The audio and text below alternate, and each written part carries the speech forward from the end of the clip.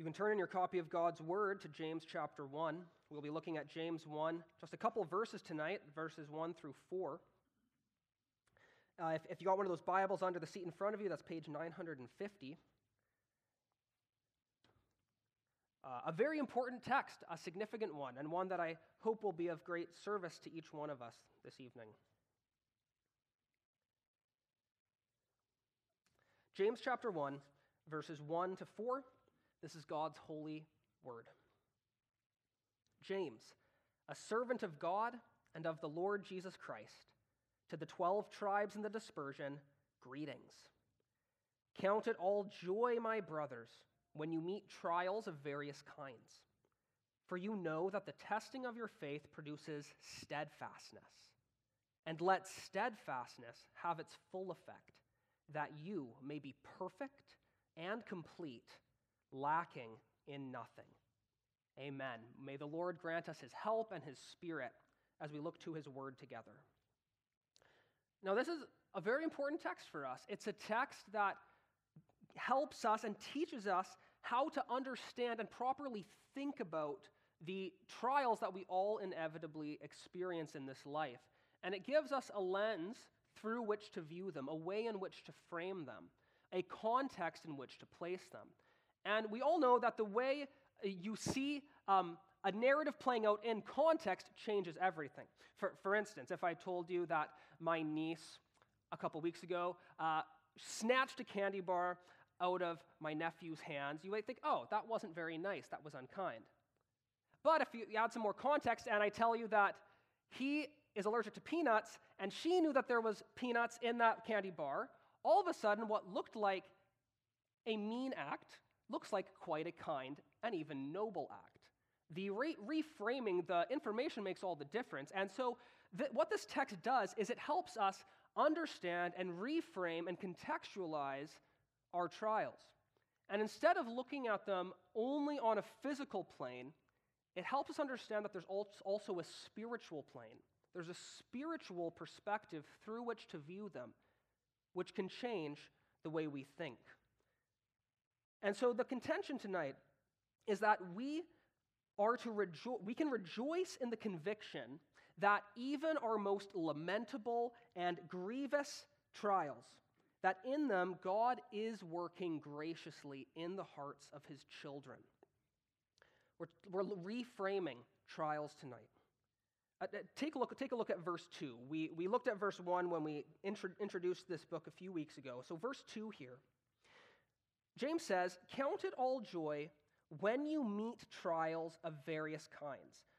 Notice when you're looking there, it doesn't say if you meet trials of various kinds. It says when you meet trials of various kinds. This is a guarantee that trials are going to be met. And it's interesting, when he's saying when you meet trials, the nuance of this word is when you happen upon them, when they come upon you.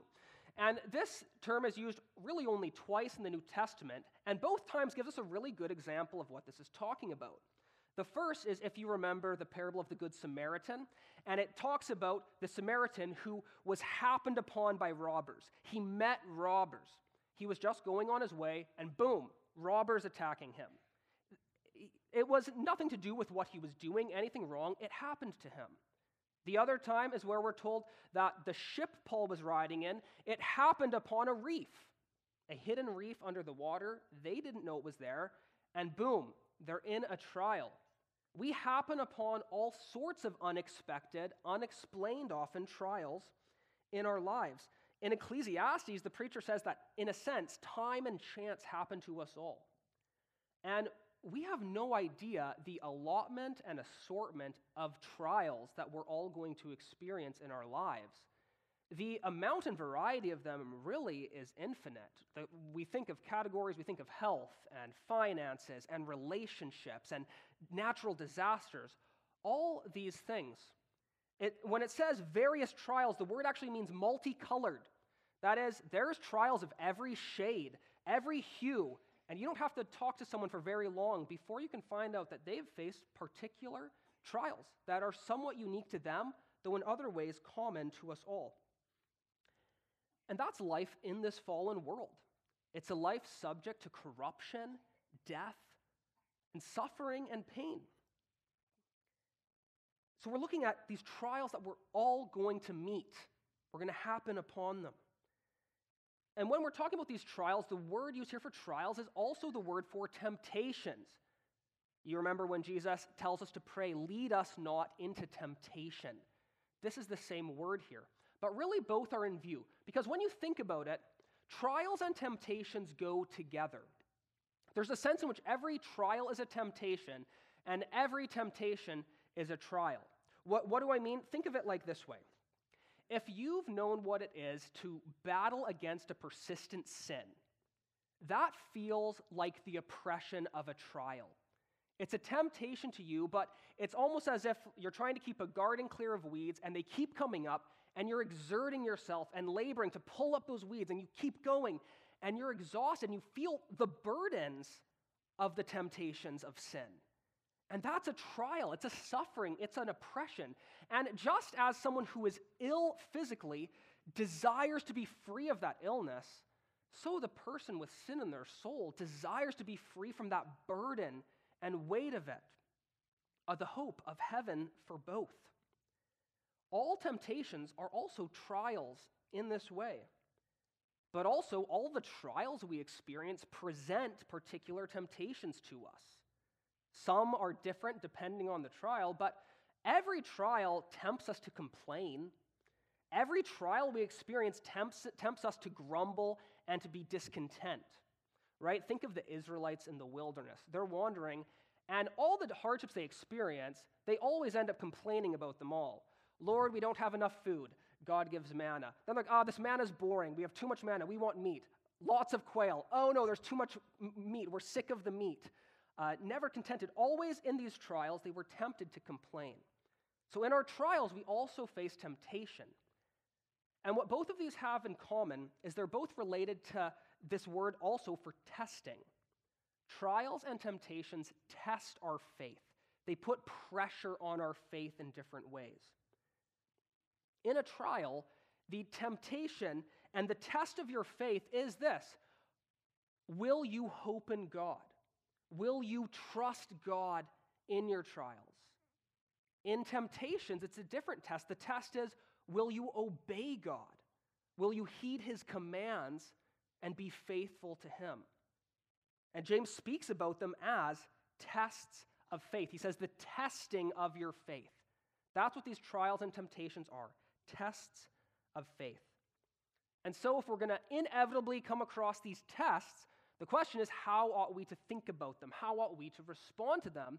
And that's where the main command in this passage comes at the beginning of verse 2, where, look again, James says, "Count it all joy, my brothers, when you meet trials of various kinds."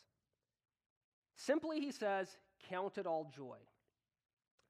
Count it all joy, or consider it all joy. And it's interesting, the word used here is the word that's used for ruling and leading, someone who's a ruler or leader of people. So what this idea is, if we are going to consider it all joy, is saying to make it the ruling thought in your mind, the leading thought in your mind, all joy. And in trials, you have so many thoughts that are bombarding you. Like imagine like a crowd of thoughts, all vying for prominence. There's the thoughts that say, be anxious about this, or the thoughts that say, get mad about this, or the thoughts that say, go hide under a rock about this, whatever the case may be.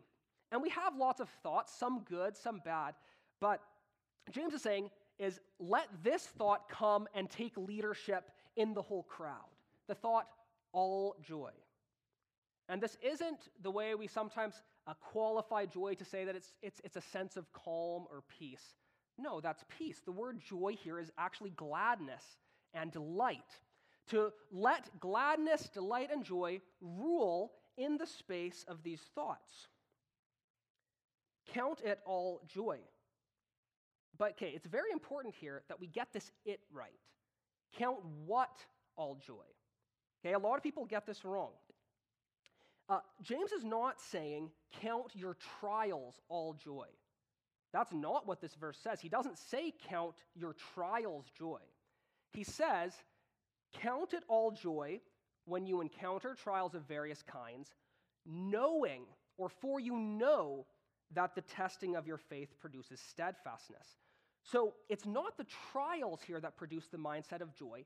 It's a particular knowledge about the trials. It's a particular knowing of what God is doing in the trials that allows you to have this joy-ruling mindset. That is, there is something you can know in your trials that is a glad consideration. And this is really important to understand because this text often gets misused. Maybe even you could say it gets abused and foisted upon people in an inappropriate way. Because it can often be, this text, count it all joy, can really easily sound like a pie in the sky, just paint on a smile, all is well, pixie dust, think happy thoughts kind of thinking, glaze over the raw pain of the situation. And that's not what James is intending here at all.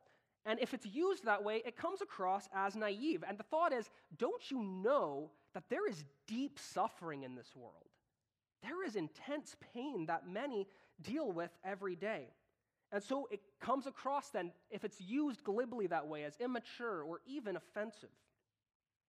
And it actually goes against what we learn in Scripture about lament. You might have been thinking, right, doesn't Scripture call us often to lament and to grieve? Don't we see that again and again in the Psalms?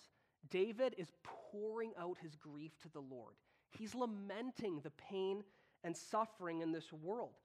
And so it's important that this text not be used in a way that nullifies grief. And that's why it's important that we understand what James is saying. Because counting it all joy is not opposed to lament. It is good and right and proper to grieve and lament the sufferings in this world. This suffering and pain wasn't part of God's original design. When God made the world, it was good. And God desires to make it good again. And pain and suffering and death are going to have no part in God's new creation when we once again walk in goodness. Therefore, we can grieve and mourn the evil and suffering and pain that exist in this world. And so don't ever feel like you need to try to hide and paper over the pain you're going through by pretending all is well when it's not. We've said often in our church's history that we want this to be a place for weakness. We heard this morning we're all vulnerable in different ways. We're all weak in many different ways. Jesus himself, as we heard a couple weeks ago, was a man of sorrows and acquainted with grief. So then what is James saying? What is James saying? James is saying that for Christians, that although we grieve and lament the causes and the effects of suffering in this world, we can find joy in the knowledge of what God is doing in us through our sufferings. This is why James says we can consider it all joy in our trials. Look again at verse 3. For you know that the testing of your faith produces steadfastness. The testing of your faith produces steadfastness. We can take joy in our trials because we can know for sure that when our faith is tested, the product will be steadfastness, or you could say endurance, or you could say patience, or really a strong and robust faith. And notice this is really interesting. James doesn't say that these tests of our faith can produce steadfastness, nor that they might produce steadfastness, or that we should pray to God in our trials that he would help produce steadfastness in us. It says, the testing of your faith produces steadfastness. This is a guaranteed product of the testing. I don't know if you remember doing like science labs in high school, and there was nothing worse for me than when you went to all the work to try to set up the experiment with the chemicals, and nothing really happened that was supposed to happen. Like it was going to be like, oh, this is going to turn blue and do a puff of ring of smoke, and nothing happens. You're like, well, we tried and we hoped it would get the end result of the chemical reaction, but no worries. And that's why you love one that's guaranteed to have effect. That's why, if you go to a science fair, like half of the exhibits are baking soda and vinegar, because you just can't get baking soda and vinegar wrong. It always fizzes no matter what. It produces a reaction. And this isn't an experiment that you go through trials, you might gain endurance. No, James says, the testing of your faith produces steadfastness. And steadfastness in the New Testament is used to talk about a persevering faith. Again, think of this morning. We heard of the perseverance of the saints. That is, a faith that perseveres continually. And there is a sense in which you can think of faith like a spiritual muscle. It exists in every believer, but it can grow and be strengthened and get more and more healthy through its own exercise.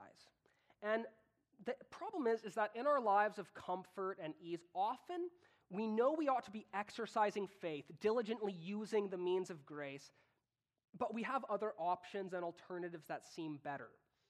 It's kind of like, living in a room and you have a treadmill there and you're like, I could go on it and exercise my heart and get healthy, but the couch seems like a better alternative. If you have the option, you'll avoid it, just like we avoid our spiritual exercise.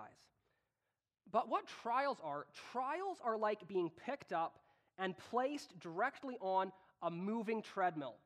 Maybe it's moving faster than you expected, and it's one which you often can't get off.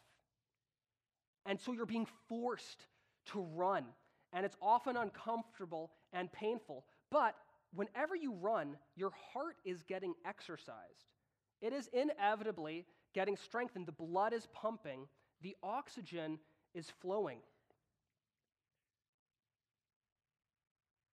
And just as the pain of exercise leads to the good results of physical health, so does the pain of trials lead to greater spiritual health. Namely, James is telling us, steadfastness of faith.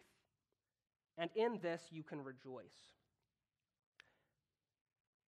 If you think of your own life, this is a really amazing fact to consider, is that in every trial or temptation that you've ever encountered as a believer, God has used it to strengthen your faith. That is, ever since God gave you the gift of faith, every dark tunnel you've gone through, where your faith came out on the other side, is a testimony that your faith has come out with a greater history of endurance and steadfastness. Every time. But maybe you're thinking well, there's many times I've fallen to the temptations. There's many times I've felt totally crushed in the trials. How is that true of me? The question is not whether your faith flickered or struggled, but is your faith still intact? And if your faith is still intact, even though the light of the candle might have flickered and dimmed, if it still is there, if there is still any light there, it has persevered and shown a history of endurance.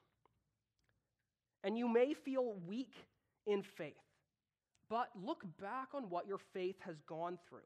Look back on all the opportunities you had for faith to dissipate. Every temptation to sin that you've ever encountered, every sin you've committed, that could have been the sin that led you away from God, away from faith, away from the church. I know people that have fallen away, acting out on the same sins I'm tempted with. Every time you've undergone a trial of what seems like a senseless suffering, a random affliction, that's an opportunity that you could have shaken your fist at God and said, what more should I have to do with you? What have you done for me? Don't you also know people that under the affliction, like that seed in the stony ground, meet the trials and say, why believe in a God that allows suffering like this? That could have been you. But despite all of our faltering and failing, if you today are still saying, Lord, have mercy on me, a sinner, then you see in you that intact faith that is showing a history of endurance and steadfastness, patience, and perseverance, maybe even more than you might have realized. If you've ran a really long race, say a marathon, which I have not, but if you've ran till something that for you feels like a long distance, you know that you don't feel strong and heroic and noble the whole time. Often you feel totally at your wits' end, feeble, like your body's breaking down on you. But you get to the end and realize, that strength carried me through. I actually made it the whole way. Maybe there was more strength in me than I expected. God is at work in your trials, strengthening the muscles of your faith, seeing that you grow in a steadfast, persevering, enduring faith. And this, James says, should be a cause for joy. And why is this steadfastness so important? Why should we consider that trials producing steadfastness is such a good thing for us? Well, because of what he says in verse 4. Take a look at verse 4. It's the way to perfection. And let steadfastness have its full effect, that you may be perfect and complete, lacking in nothing. James says here that steadfastness is the path to a perfection and completion, a lacking of nothing. The idea in the words here is, and they're often translated this way, as coming to maturity. That is, reaching the end that you were designed for. It fits well when you think of children. Children grow up and mature into their full-grown, 100% adult form. And this idea for Christians of growing up into perfection is the meaning of growing up into Christ-likeness, maturing in our faith in a way that it more and more reflects Christ. Consider a couple of places how this term is used in the New Testament. In Matthew 5:48, Jesus says, "Be perfect, therefore, as your Father in heaven is perfect." Okay, so this is the call to the believer, to strive after getting closer and closer to the perfection or perfect maturity of our Heavenly Father. And this is also the goal of Christian ministry. Paul says in Colossians 1:28 about Jesus that him we proclaim, warning everyone and teaching everyone with all wisdom, that we may present everyone mature in Christ or perfect in Christ. This is the goal, what we're striving for in the Christian life. Greater family likeness, to look more and more like our perfect Heavenly Father, to look more and more like Christ, our elder brother. And really, this is our joy, because the more and more that you become like God, the more and more that you actually share in the perfect blessedness and joy of God. That is, the greater holiness you achieve, the greater happiness you receive. As you become like God, you share in his joy. And so it's amazing then that in trials, God is working in his people, enduring faith, a maturing faith that more and more enters into the joy of Christ-likeness. And this accords with what Paul teaches in Romans chapter 5, where he says that we can rejoice in our sufferings, knowing, again, that knowledge is key here, knowing that suffering produces endurance, and endurance produces character, and character produces hope, and hope does not put us to shame because God's love has been poured into our hearts through the Holy Spirit who's been given to us. God's love poured into our hearts through the Holy Spirit as a result of our trials. And really, it's amazing and wild to think, how is it that he uses even the most horrible trials in our lives to help us share in his love and joy? How amazing that our God is so wise that he can take what the enemy intended for evil and turn it for our good. And this is such a gift. This is a gift to the believer because, as we've seen, we each will encounter in our lives manifold, multicolored causes of pain and suffering. And do you realize that that's all it could have been? All the pain and suffering you've experienced, that could be the end of it. If you look at this worldview through the lens of materialism, that's all you have, suffering. If you look at this world on the basis of naturalism or atheism, all you have in suffering is just suffering, just random, pointless, stupid suffering. And God could have left us in that state. But God in his love, he seeks to do his children good, even in the suffering we experience. And that is a kind gift to the child of God. Because God's heart for his children is that of a perfect heavenly Father. And even you earthly parents, you know that your children are going to get hurt and injured and feel pain in various ways. And you, even in your limited capacities, you try to bring them some good out of it. Maybe you encourage them that in their pain, that maybe they're stronger than they realized. Or maybe you help them realize that they made a poor choice and can learn to do better in the future. Or maybe in their pain, you just help them realize, you know what, I'm always going to be here for you. You know you can always come to me, and I will be here to help you. Maybe you want to help them that in their pains, they can learn empathy for others who are feeling similar things. Many different ways. And so even you as a limited parent, you try in many ways to turn your children's pain that they will experience for their good. How much wiser is your heavenly Father than you are? How much more tender and kind is his heart towards you? And so if you know how to give good gifts to your children, to seek their good, how much more does God? And so can you not trust that he's doing more in you than you realize? Can you not rejoice that he is seeking to do you good through the evil and calamity?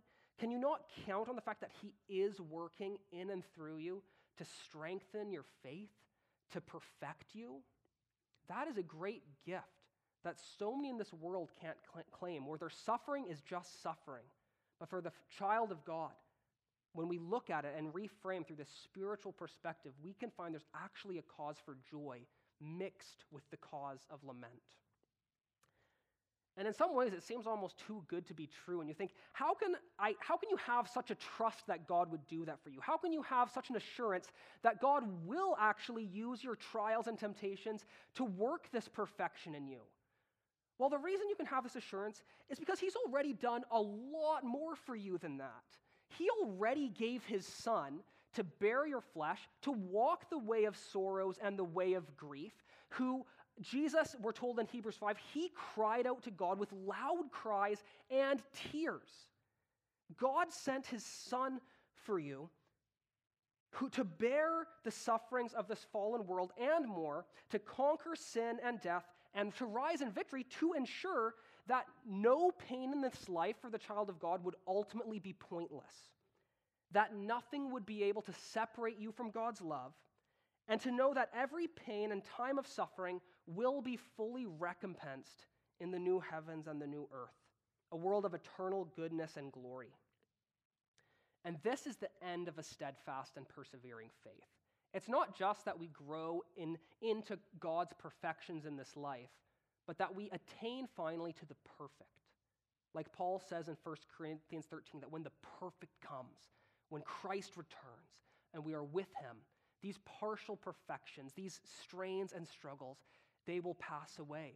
And we will receive the end of our faith, the salvation of your souls. And so why is steadfast and enduring faith so valuable? Because this is the faith that reaches the perfection of final glory. This is the faith that perseveres to the end and is saved.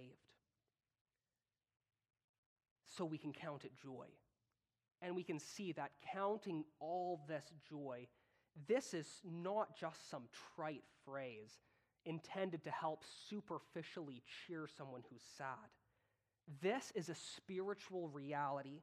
It's a right of all the children of God. It's a guarantee that they will not ultimately be destroyed, that their pain will not ultimately be wasted, and that the end of all things, even the worst of things, will result in their eternal good.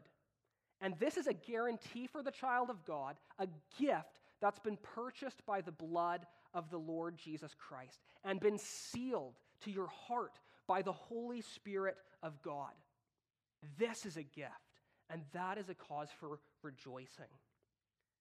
And so, as you consider the trials, the temptations, the pain and suffering of this world, yes, lament them. Yes, grieve them. Yes, sorrow for them. But lift your eyes then to God, who is able to do far more abundantly than anything that you ask or think in them, and trust his loving heart that in spite of it all, he is for you and will continue to be for you, that nothing can separate you from the love of God in Christ Jesus our Lord. Let's pray. Heavenly Father, you had every right to leave us to wallow forever in our sin and destruction, but you've shown us incredible mercy in Jesus, incredible grace. And we thank you that through Christ's finished work, you have purchased to us perfect freedom, hope of eternal life, and the ability to see that our tears will not be wasted, for you gather them all in a bottle. And if not in this life, in eternity you will restore the years that the locusts and pain of this world have eaten and stolen from us, the corruptions we've endured and experienced. We will see you, we will see it all, and we will rejoice, saying on that day that you have done all things well. To you be the glory. But Lord, for now, grant that your people would have joy in the knowledge that you are preserving them and you are working in them in their trials perseverance, and a perseverance that results in the perfecting of their souls, in their likeness to Christ, and joy in the Holy Ghost. Thank you for this gift, and would you continue that work in us, we pray, for Jesus' sake. Amen.